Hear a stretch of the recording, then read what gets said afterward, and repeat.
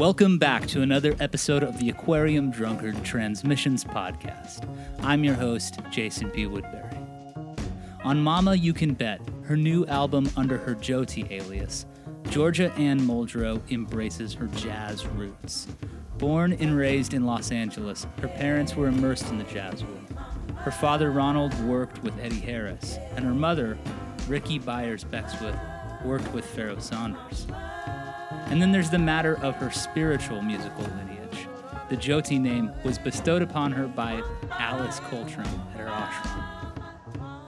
Alice Coltrane's work felt like music from her home planet, says Georgia.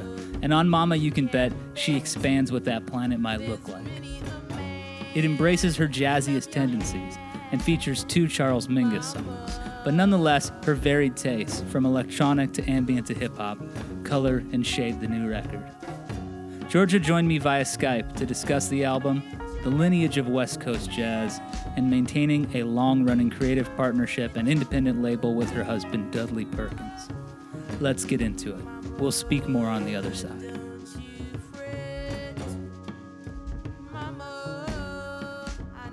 Well, thanks for joining me here on the Transmissions Podcast, Georgia. It's a real pleasure to have you.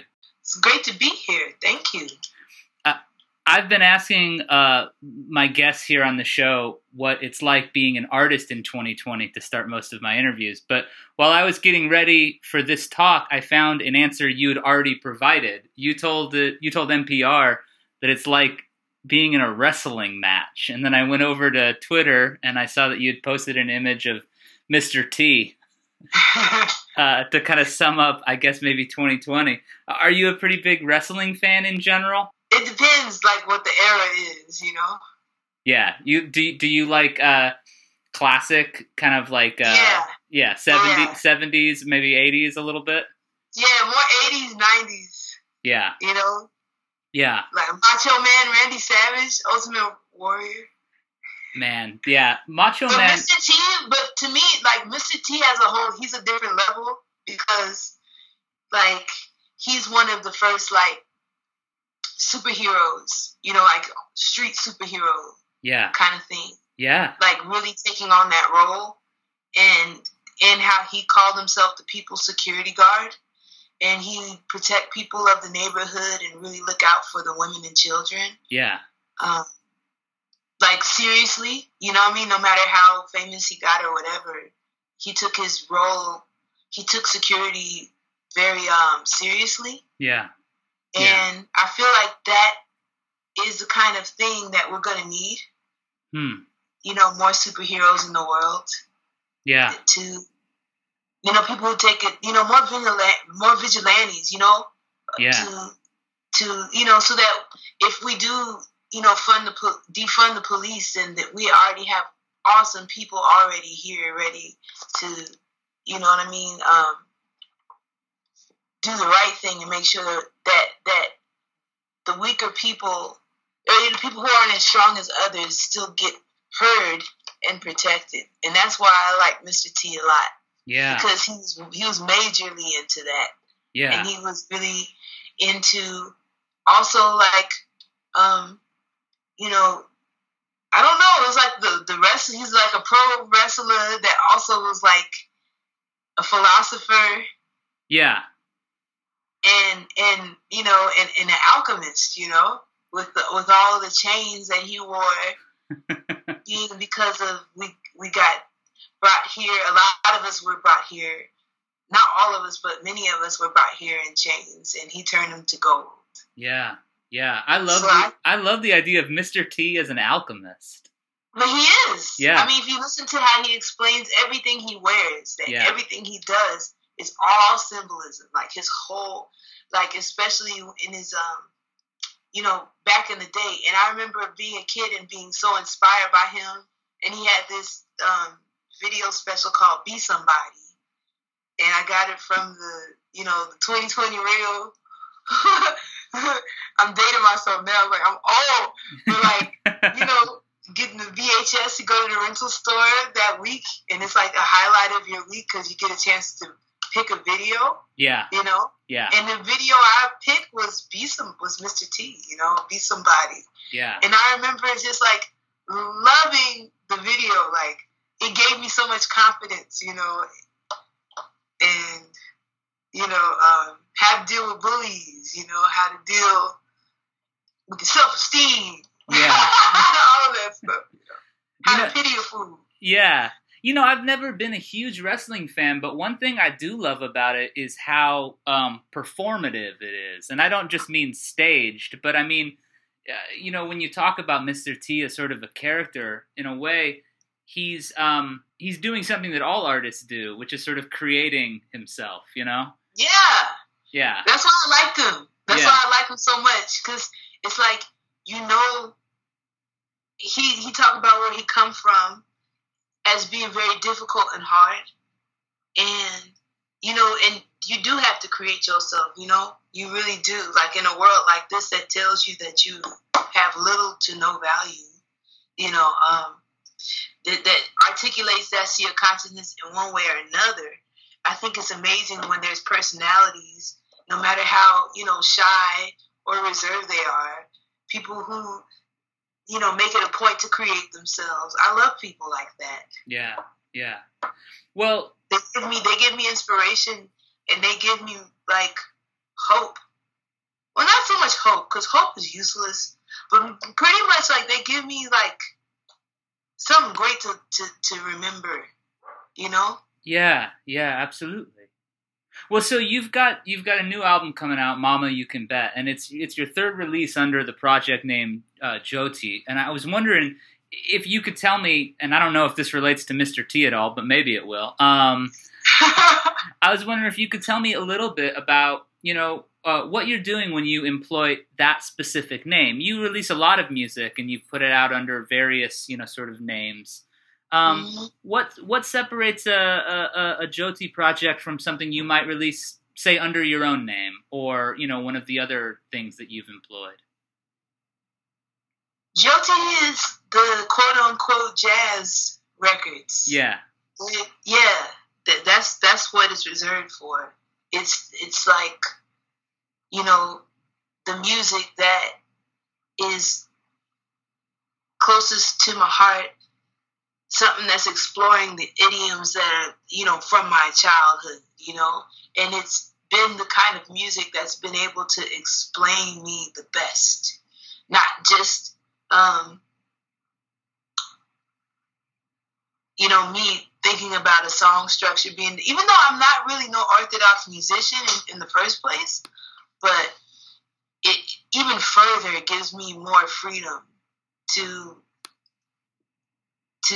improvise and to pay homage to all of, you know, the different rhythmic patterns that come with Black American music, and you know, like swing, you know, the drum sets and all that stuff. If you listen to the records, you'll be able to pick up on it, you know?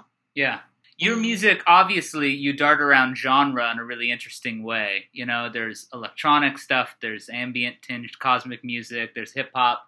You know, when you classify this as a jazz record, I wonder, you know, your records have a through line. You can tell when it's something that you've made. But it seems to me like you have a pretty interesting relationship with the concept of genre, that you can sort of say, now I'm going to step into this mode. Does that sort of provide you almost like a creative framework for what it is that you want to do?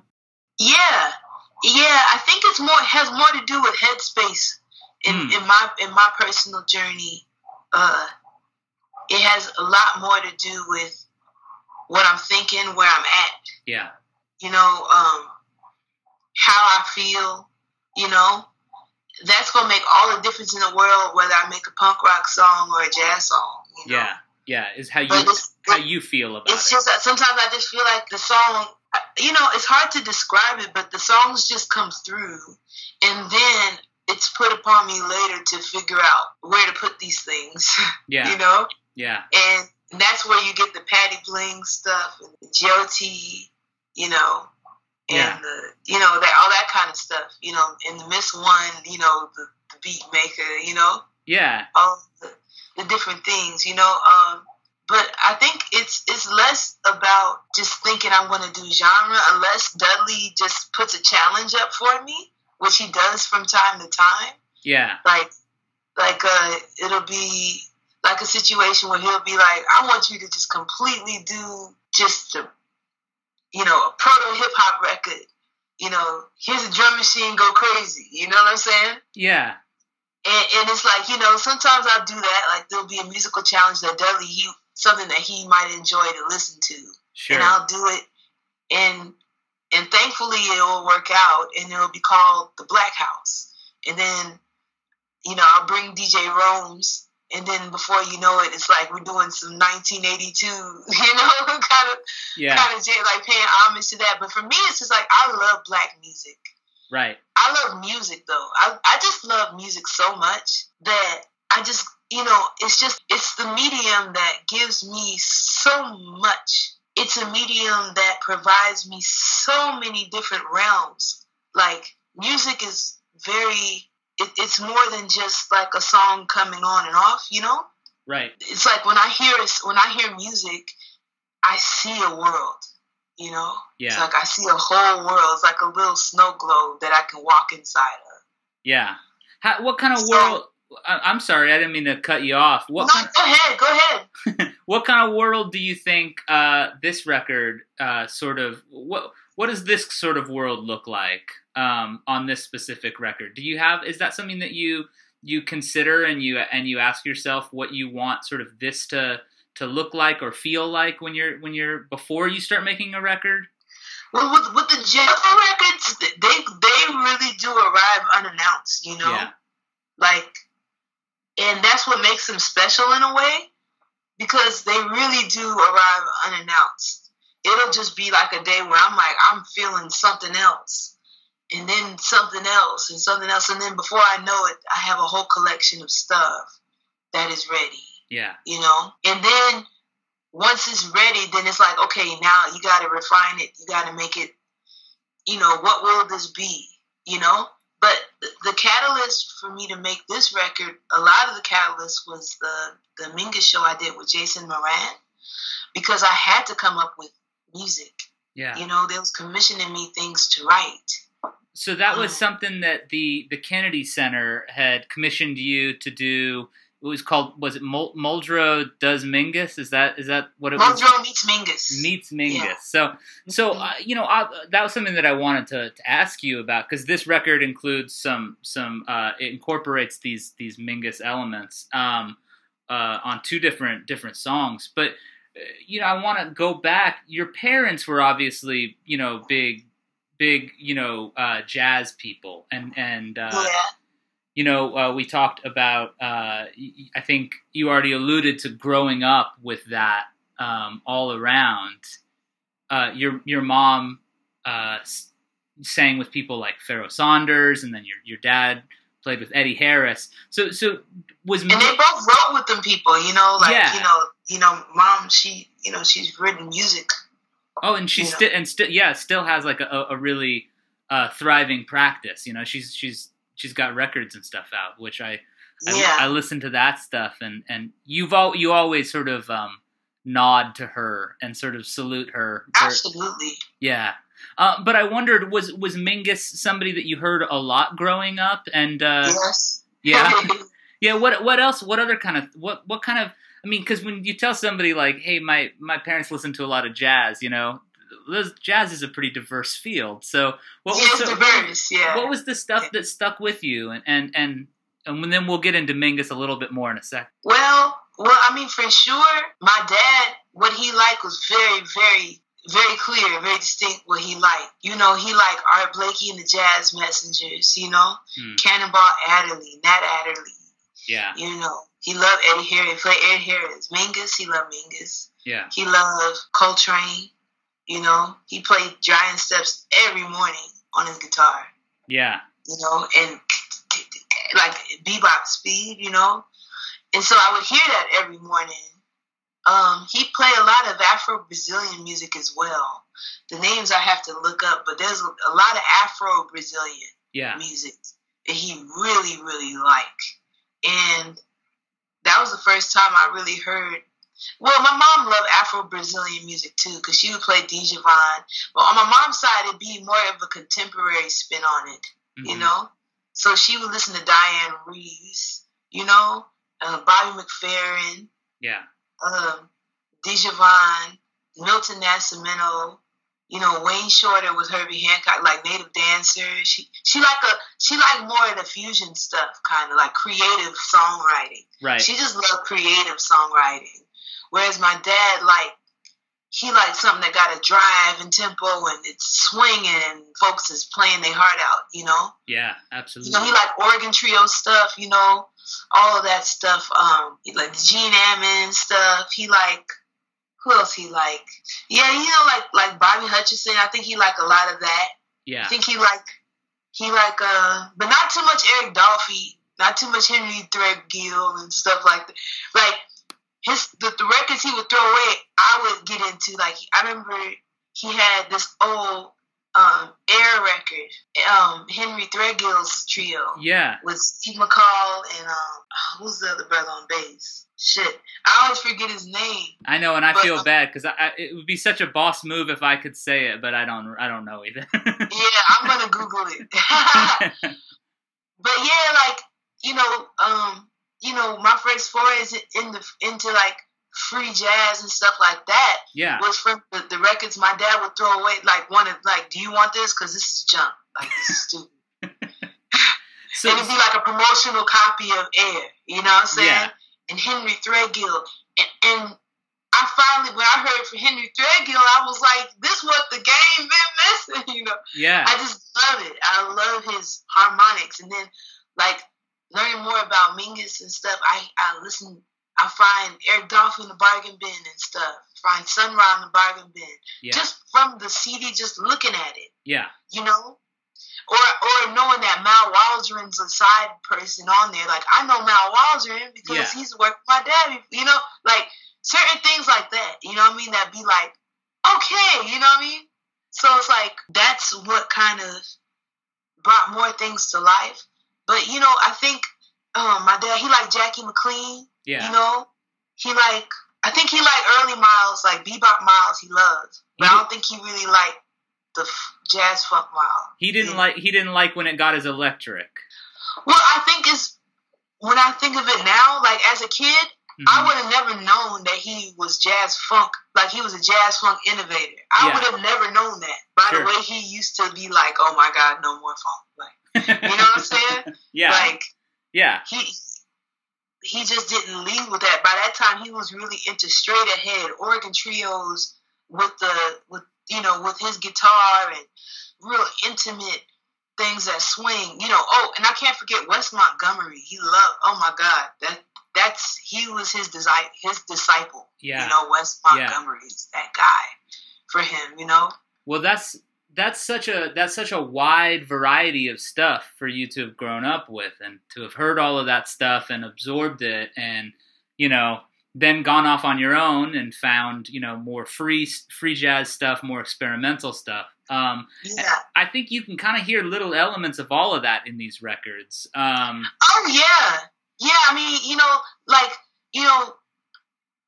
it's like what I say a lot is that, you know, that aesthetic of the organ trio, you know, that feeling, you know, that is home. That's like mashed potatoes. And you know, that's the meat and potatoes of my life. Yeah. You know what I'm saying? Like, I've been there and watching those, you know what I'm saying? Because my dad didn't have no babysitter, and that's why we was at the gig. You know what I'm saying? It's like, yeah. So, like, hearing the rotary, you know, and hearing the rotary, and also the vibraphones, you know, my Uncle Onaji, my Uncle Corky, you know, Miller Purton. Yeah. You know, these are people, you know, who are, you know, I mean, seriously, these are the people who have shaped my sound when I approach this music. Yeah. It's from not just listening to the records, it's being immersed in the sound field and the way it makes me feel.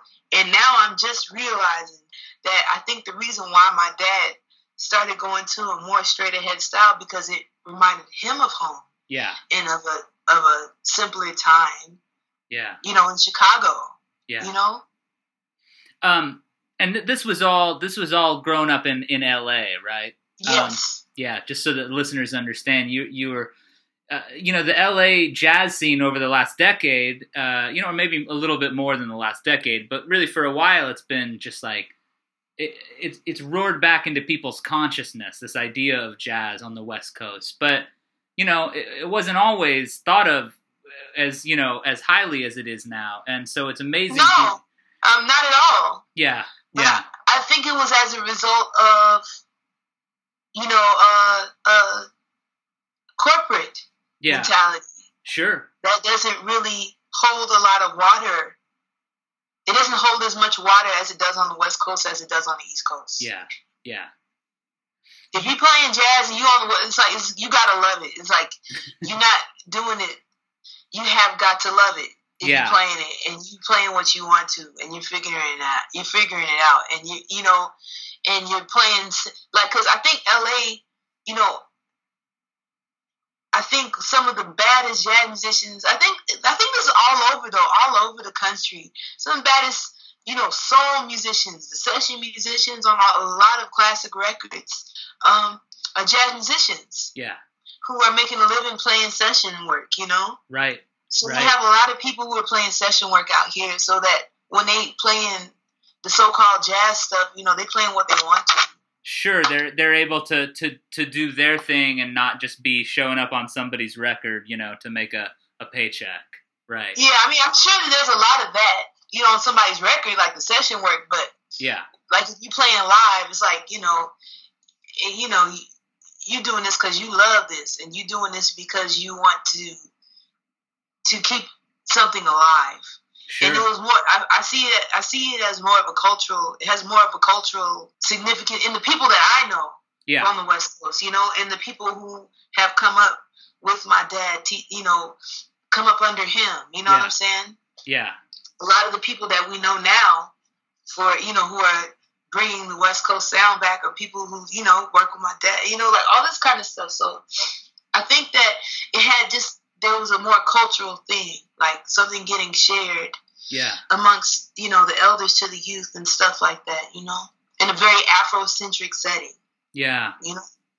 So, very Afrocentric setting, whereas maybe my experience on the East Coast is that every setting wasn't, it had to be really special to be Afrocentric, like something really rare. Right, right. And maybe more formal.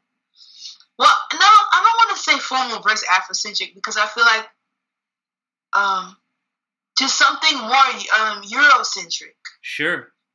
Yeah, and there's, because you have Blue Note out there. Yeah. You have certain really big companies out there that are accompanied by spaces that are corporately sponsored. Yeah. And I don't know if I said that right. Sure. But sponsored by corporations,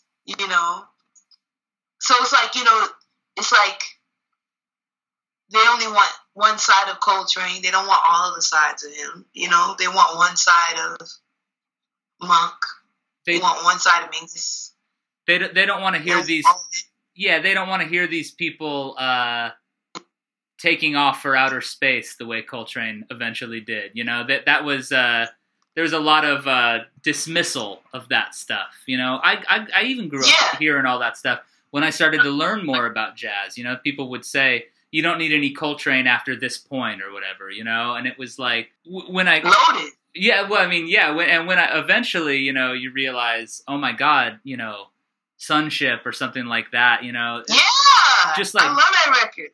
Just mind blowing, and that actually leads to Alice Coltrane, who, like, when I first started collecting records, I wasn't collecting jazz records 20 years ago, but eventually I started collecting jazz records, so it's closer to 20 years than not. But I even remember hearing Alice Coltrane, who has become this revered icon.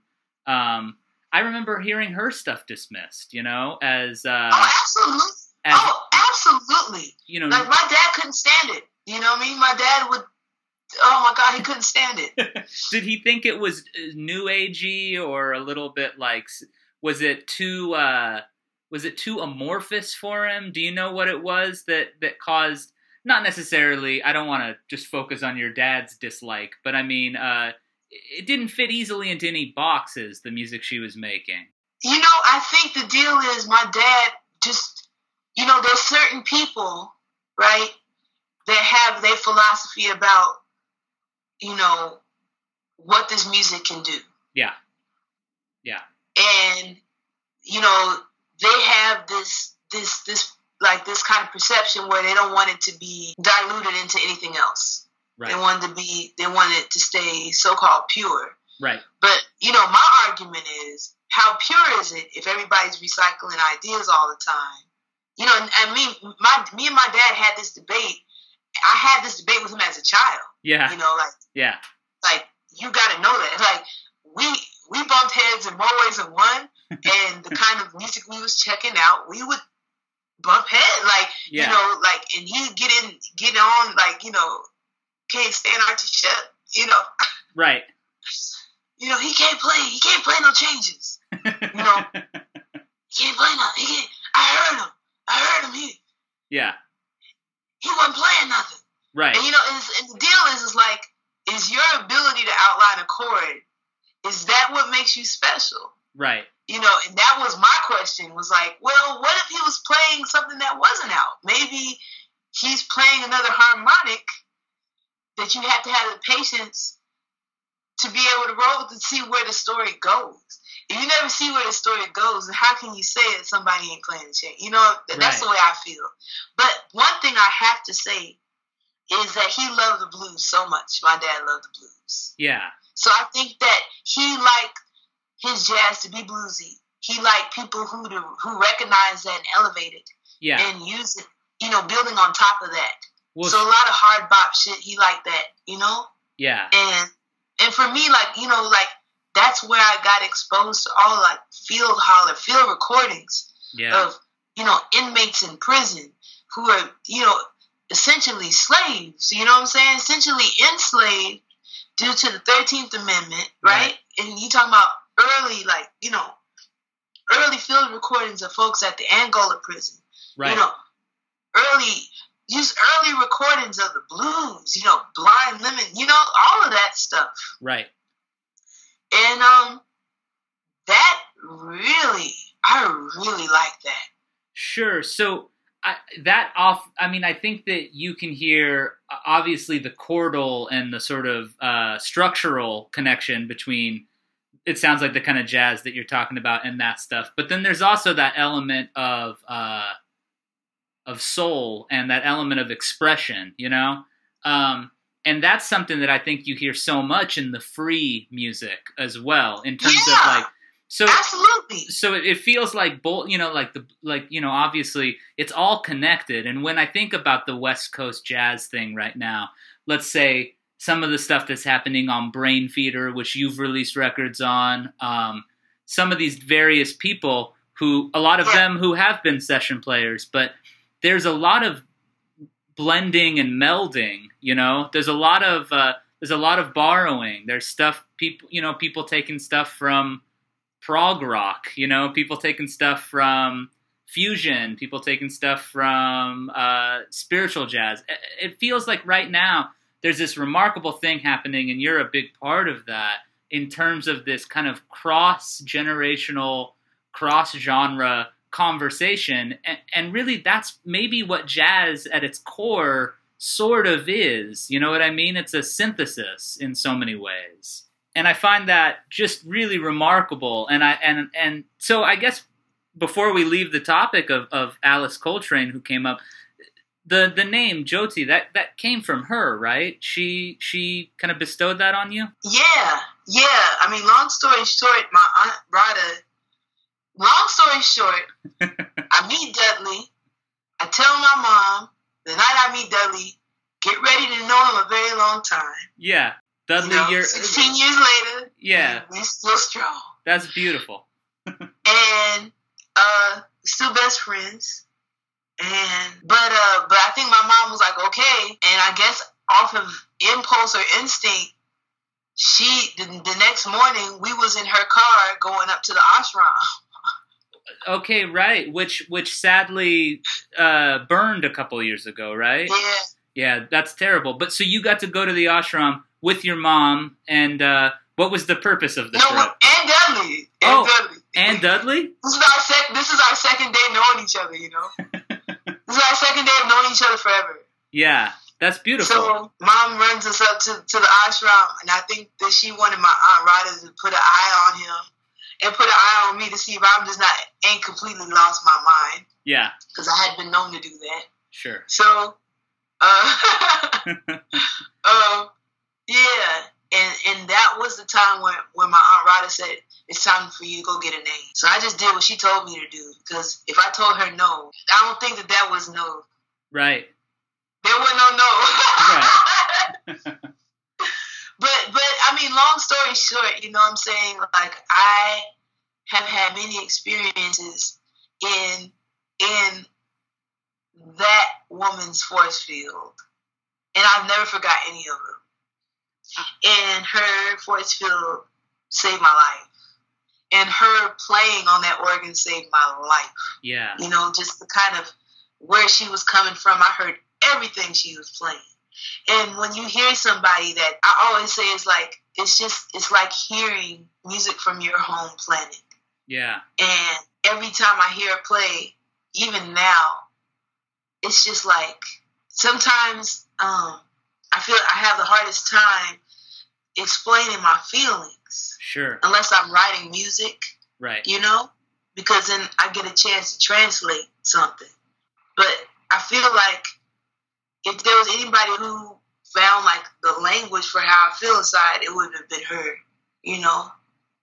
Just the way that she brings the blues in this other scale, and this other scale, and this other scale, but then she rips through with her intensity and velocity and weight.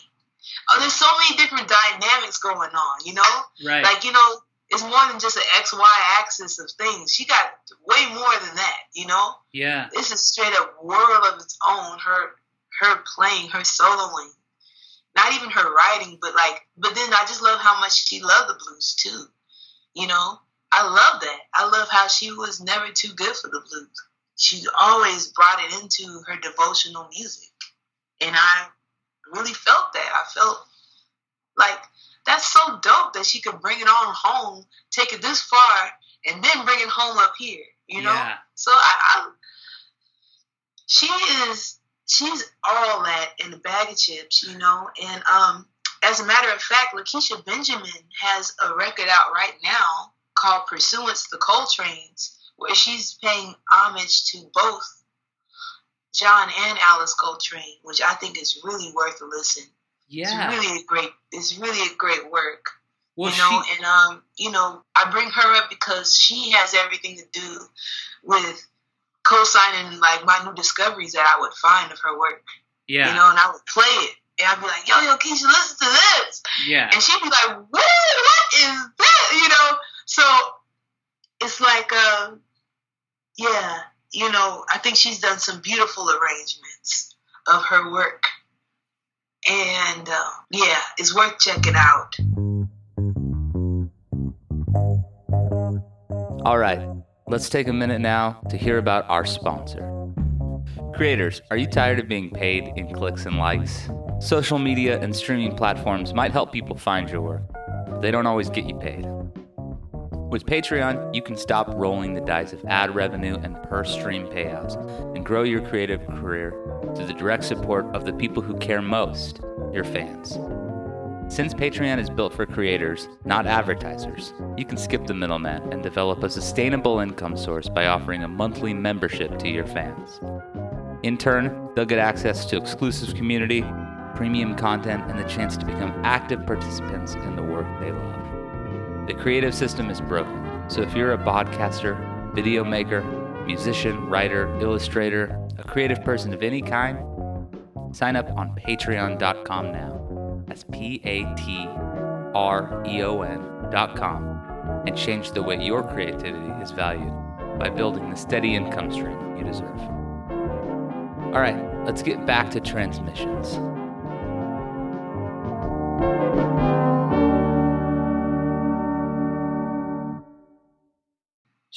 So you mentioned, Lakeisha's on your new record. God, her playing on Raw's Noise is really sublime. What a gorgeous, like, just the sound of her sax. And she's played with everybody, you know, Rashid Ali, Missy Elliott, James Blood, Ulmer, all these different people. Just all the goats, like all of them. Yeah. How did she end up on the record? Have you guys known each other a while? And you, yes. Yeah. Yeah. Yes and yes. Yeah. That is someone I met when I first came to New York, and we was in school. We was at the new school. Yeah. And that was just my homie. It's just like there was something about her that was so real. Yeah. And so like honest. Her honesty made me interested in her. Yeah. And her, like, just her realness, you know what I mean? It just was like, yeah, I feel like that sometimes too, but I just don't say it. Yeah. She be having the nerve to say how I feel. Yeah. And that'd be kind of cool. And then I think the other thing is that we learned how to hold our own, you know, in you know, on the bandstand and figuring out ways to get up there as little black girls. Right. Well, her playing is incredible on this record, and it sounds like the connection that you have to what she's doing goes a lot deeper than just, I need someone to play sax on my record. You know what I mean? Oh yeah. Oh no. It was like I think this was the first time I ever had no guests on the jazz stuff, you know? Yeah, you usually and work I feel with like it was only right to have Keisha there. You usually work with a lot of other vocalists too, but it's just you on this one, right? Yeah. Yeah. Yeah, like with none of the other jazz records that I've done, the Jyoti records, ain't really been no vocal records. Right. You know, maybe you'd be a ooh and a ah somewhere. Sure. Like every now and again. Not really though. Yeah. Maybe one song is an ooh and a ah. But this one, it was like it was time. Because I feel like I'm making a switch. I'm switching gears. Like, especially with my live performance, what it's requiring out of me. Yeah. What I want to do with live performance. You know, or what I had. You know, who knows when that's coming back anymore? But sure, yeah. but definitely what I had found up to the last gig that I played was that this is the right home for me now. This is the right way. I want to do this music live. I don't really want to just be a repeater singing, you know, my greatest hits all the time. I want to make new music on stage. Yeah. And so it was really, really fitting to be able to sing more of the record. Did the Muldrow meets Mingus project, did that influence, you know, where you wanted to take this particular project? Absolutely. Yeah. Absolutely. Yeah, absolutely. In so many different ways. I mean, just from Jason, you know, having the faith in me and the interest and the belief and the advocacy. Yeah. You know, it was like through the roof. Nobody had reached like yo, write some music. You know, like just through the roof, man. Yeah. Through the roof, man. And we talked about like what we wanted to do. And it's like we did it. And it was like, I remember feeling like this is so perfect. This is the right thing. Yeah. You know what I mean? This is the right feeling. This is it. To be able to scat on stage, you know, really, really make some music on stage and hear some ding, you know? Yeah. Yeah. That's my home base. Yeah. Really. It really is my home base. It makes me feel love when I hear that. When I hear that, it just makes me feel safe. It makes me feel safe to sing whatever I want to sing. Some of these lyrics are very powerful and very, I mean, the poetic sort of simplicity of what you're saying on this record is really moving, but I find that it sounds like you're saying so much, but you're being very economical, and everything makes me think a little bit more about, well, I guess I'll bring up, so the song The Walk, is really incredible. And you included some notes with that one, and you talked about how it was inspired in part by how, violence, I think, I'll direct quote you. You said violence can both ignite and snuff out a voice. Which prompted Okayplayer to call it, resonant and timely. And I thought a lot about that because obviously right now we're going through this thing.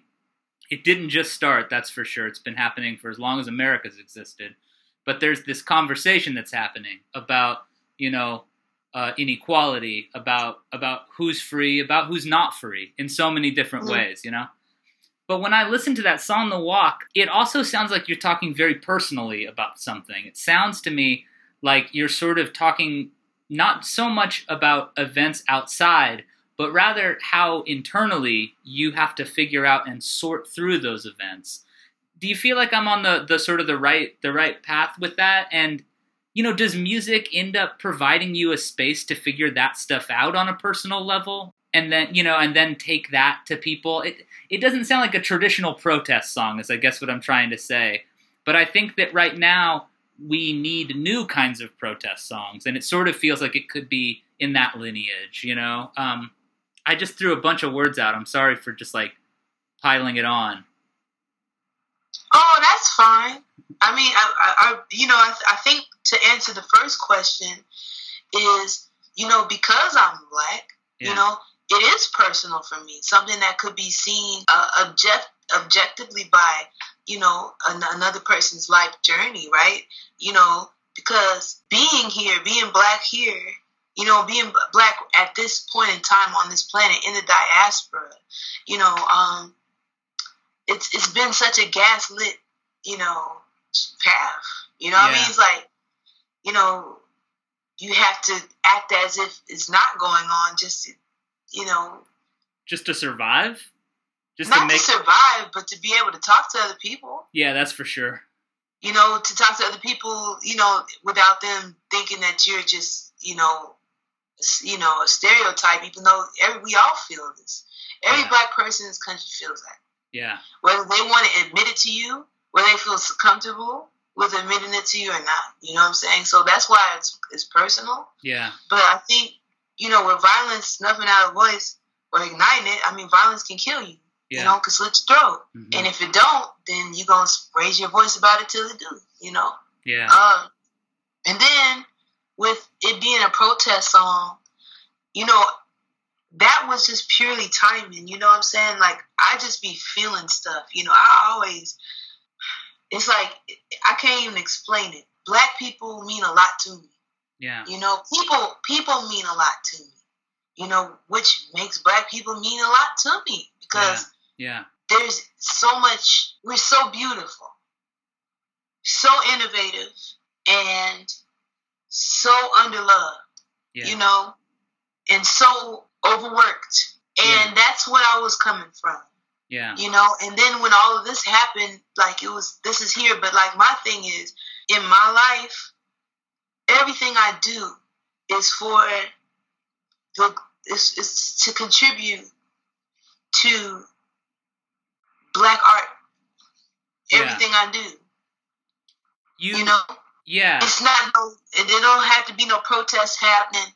Right. For me to know that there's something going on that ain't right.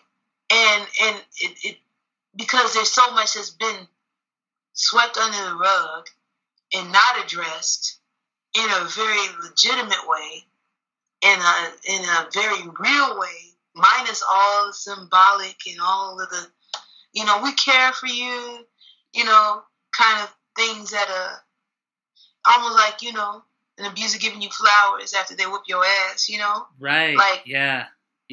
So it's kind of like this song is saying that I don't know. I have a lot of songs, recently just sharing about where I'm at, about wanting to grow and evolve as a person, not to be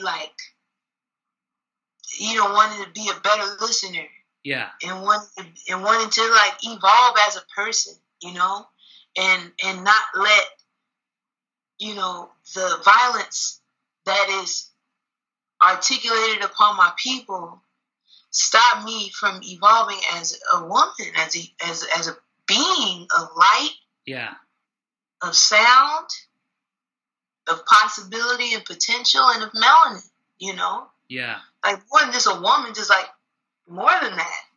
More than man, women, more than that. You know? Yeah. A being of light that has that without fail, as a group, inspires the planet. Yeah. Through its great pains. You know? I mean, it's like, yeah, that has got to make you think sometimes. Well, yeah, and you know, we started off by talking about superheroes, you know, we started out by talking about, you know, and I think that what you're talking about maybe is that art opens up this space where we can create a complex portrait of somebody or of something or of a feeling, you know? Sure. I mean, yeah, sure. I think that last question you had too was like, you know, if it wasn't for music, I don't think I'd be able to name any of the feelings I had. Sure. You know? Sure. And Jyoti, this record, a lot of this is on the real, is personal growth exercises, trying to translate these musical ideas back into my words, so I even know what's going on in here. Yeah, right. You know?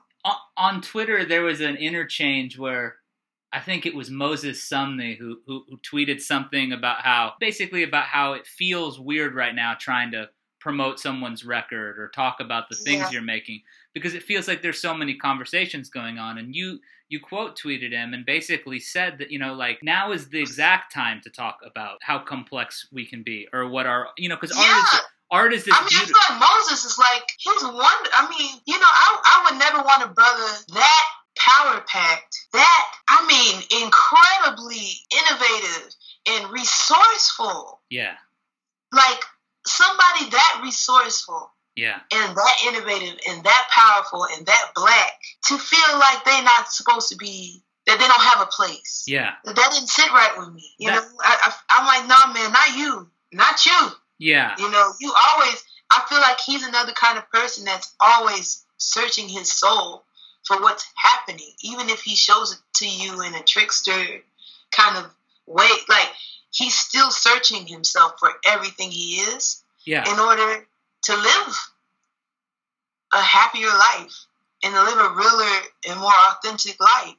And you know, and like, you know, no, like, you know what I'm saying? Like, no, share your stuff, man. Like, you know what I mean? Like, oh my God. And Moses he's such a force of nature. Like, I couldn't believe it. I think about how the intensity of the moment could make someone feel like their art is not as significant as it could be. You know, I understand maybe that, but right now we need to recognize, I mean, I don't want to make sweeping statements. I think right now it's very helpful to recognize that art is where we can maybe express things clearest, you know? And it feels to me like that's what a lot of this record is about, you know? A lot of your record is that you have the opportunity to explore and unpack, and it's a space where things can mean contradictory things all at once, you know? And that's really incredible. I think that having that sort of space, there's this big conversation that's happening in our country right now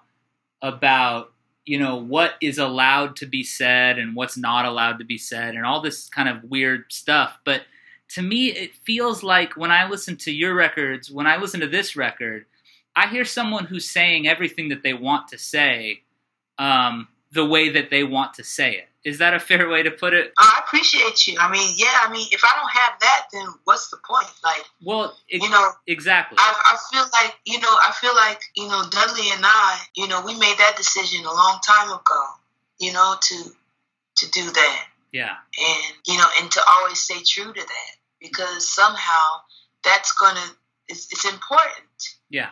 That we document the authenticity of how we feel, you know what I mean? And press it up in the vinyl as an artifact of some kind. Yeah. We've been very, very serious about that.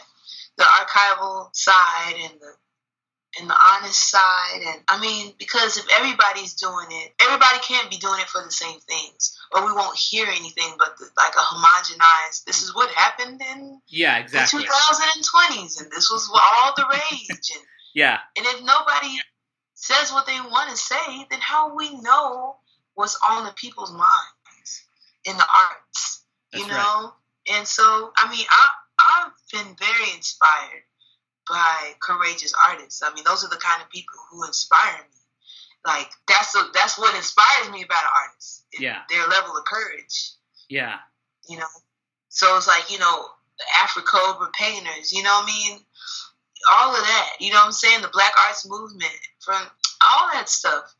You know, the Black Jazz catalog, you know, all that stuff, man. Like, I don't know, like Nina Simone, man. Like, those are the people that got this certain amount of courage to be like, fuck that. Eugene McDaniels, you know what I mean? There's people like Buffy St. Marie, you know? Yeah. There's people out here that's like, yo, I feel something, and I'm going to sing exactly what's happening, you know what I mean? Like, and if it's if we don't have that, then where will the truth? Where, you know?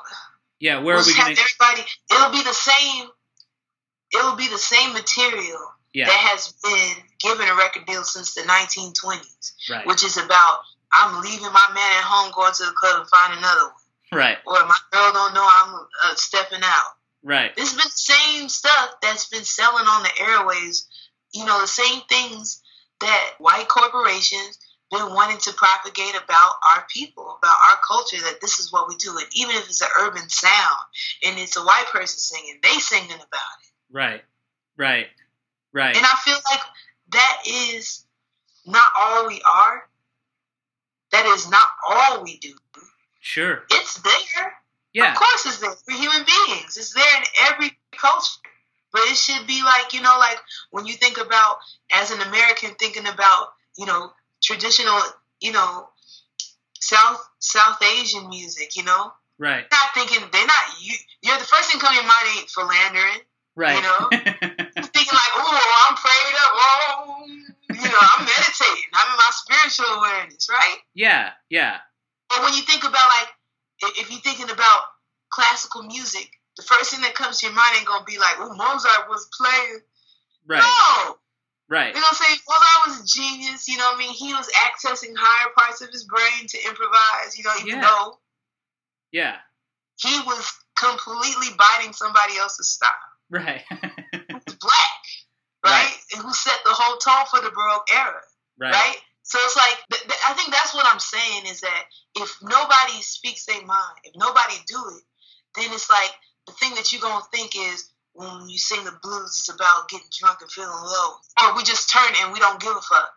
Right. Whereas if you go back and you listen to that music, you can hear people reaching for transcendence. You can hear people reaching for illumination. You can hear, and that's in every, that's in all the music, you know? And so, I mean, obviously there's no getting around the fact that the music industry has, you know, tried to commodify, you know, everything or narrow things down. So, because it's easier to sell things when you can say this is just what it is, you know? Absolutely. I mean, you know, I guess, but, you know, I mean, it's like we have the experience of being for sale. Yeah. You know? Jesus, yeah. So it's like, I don't have no time for that. You know, like I feel like in order to honor my ancestors, I need not to entertain that, and I just stay focused on what they'd have me say. Yeah, and you've I mean, cut your own path. You know, you talked about the importance of vinyl. You know, to you and Dudley, to create this physical thing that exists and that you have and that you can show people. This is what I made. You know, and you've done so much of that stuff, you know, on small independent labels, people who are doing it, you know, to get back to that West Coast jazz thing, who are doing it for love, who are doing it because they want these things to exist in the world, who are doing it because they want dynamic expression to be allowed, you know, and multi-layered expression. I think this new record, it feels like it speaks a lot to that idea of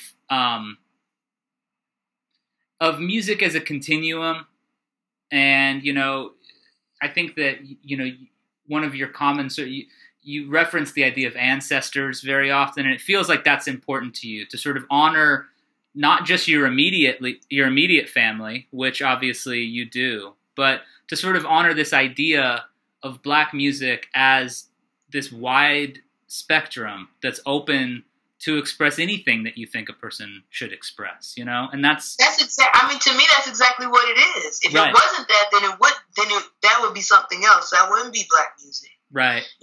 Yeah. I mean, it's been wide enough, right? Yeah. To be stolen and called something else 1,000 times. Yeah. You know what I mean? Yep. Yeah. It's like it's because of its wideness. It's because of its originality. Yeah. And all of these things that make a whole group of people just want to be like, you did not make this. Yeah. I love it too much. Yeah. You did not make this. You did not invent punk rock. Yeah. This is calling to my soul. When every indicator of how the music is going tells you that it's from Black people. Yeah, and to me, whether it be the tempo, the church pattern that's happening, you know what I'm saying? Like, all of it. Like, you know what I mean? Like, the church drum pattern that's happening in punk music. Yeah. The screams that's happening that come from church. Like, all of that. Like, Pentecostal music is punk. It's like, it's the same, it's liberated gospel. You know what I'm saying? It's somebody, like, punk in its orthodox format is preaching. Yeah. You're saying that you're preaching your rebellion. You're preaching that this shit, that you don't buy it. When you hear, you know what I mean? Yeah. And that there's something different that's happening. You're different. Yeah. You don't care. You know? So it's like, to me, it's like, Black music is expansive. Yeah. And for me, it's like all the things that you see in me doing are accommodated to me through the ancestors that have brought these forms of music to this planet. Yeah. Yeah. I get a chance to draw upon it. You know what I'm saying? Like, Africa's a beautiful resource, as well. You know what I mean? Like, just, I love seeing food ways from Africa throughout the world. I love seeing music ways from different parts of Africa throughout the world. Like, I'm interested in that, because I am part of the people ways, and I'm looking for myself. Yeah. I'm searching to figure out all the things that I think that are missing that really ain't missing. The more I look into it, is that, no, I'm African. This is a very African thing I'm a part of. That's right. So I think that it's just because I love Black music so much, and I love Black people so much, is the reason why my music sounds this way. Yeah. I want to celebrate as much of it as I can. Well, we touched on the importance of the name of this project, but to finish up, I want to ask you, it feels like proper names are really important to your work. You include them in a lot of song titles. On this album, there's tons of names. Zane, I don't know if Mercedes and Duke are people, but those are names, Yeah, no, Zane, that's my grandbaby. That's my grandson. And then you say, is Anejo, is that a name, or is that? Oh, yeah, that's a town in Benin. Okay. Yeah. So I guess when we talk about names, though, let's say Zane or Mercedes. Kitty Coo Swing, and Mercedes. Yeah. Is there sort of a significance in assigning people's names to songs for you? Does it tie into that idea of people ways and sort of like a way to connect the web of people that you know and that you care about, to bring them into the music? Well, absolutely. And it's my way of telling them I love them. Like, I make, it's really important that we make songs for our kids. Deli and I, it's like a joint effort that we make sure that everybody has a song, and some of the songs are taking longer to write than others, but definitely, when something inspires me and the song comes out, I write songs for my family. Like, the name of the record is called Mama You Can Bet. Yeah. So it is, a lot of my records be about family, because I love family. You know, I mean, I love my little family unit. I love it. You know what I'm saying? And but I think, you know, whenever I'm talking about one person, what I like about that, or whatever the whoever I'm naming the song after, it's like, it's the qualities too that's within them that I love too. Yeah. You know, it's a way to say, hey, I like these qualities about you. You know? Yeah. And the music kind of flows from that. Yeah. Like, and the music helps me to explain it. Yeah. You know? Well, Georgia, thank you so much. I'm the type of person to be like, I love you so much. I love you. They'll be like, yeah, you love me. Thank you. But the song would be like, you know, it's like how you would sketch a picture of a person. And it's something that they'll always have, you know? Yeah. Something that they can come back to. Yeah. Well, Georgia, thank you so much for taking the time to speak with me about all this. It's really been my pleasure, and I appreciate it so much.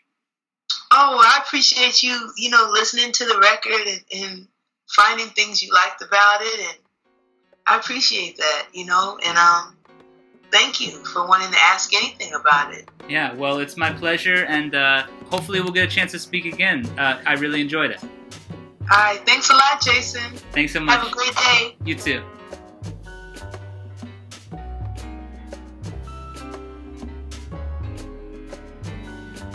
Georgia Ann Muldrow here on Transmissions. Want to thank her for such a great conversation. Her new album, Under the Jotzi banner, Mama You Can Bet, is available wherever you get music August 28th. That's going to do it for this week. Thanks to Andrew Horton, who edited this week's episode. If you want to hear more from AD, tune into the Aquarium Drunkard Show on Sirius XMU, Wednesday nights at 7 p.m. Pacific Standard Time, Channel 35, via satellite. All-time great radio programming from our founder, Justin Gage. We're on social media, so you can find us over there. But if you really dig what we do, simply help us out by spreading the word. Share our podcasts, features, interviews, mixtapes, etc. And if you want to take your support a step further, head over to Patreon and look us up. We appreciate it. One more thing before I split. On August 29th, get to your favorite independent record store so you can get your hands on a copy of our vinyl release with Org Music, the Lagniappe Sessions Volume 2. Features 13 performances from your favorite artists covering songs they're inspired by on beautiful, clear vinyl. Here's a word from Org before we head out. We'll be back next week with another strange talk for these strange days. Stay safe.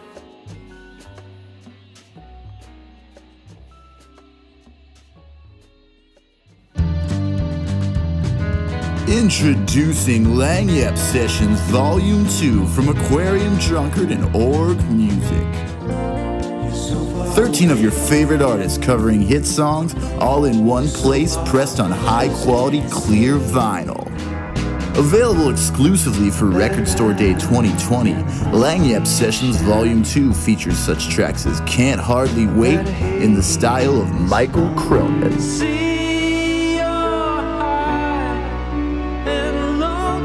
Bon Iver's Blood Bank by the Mountain Goats.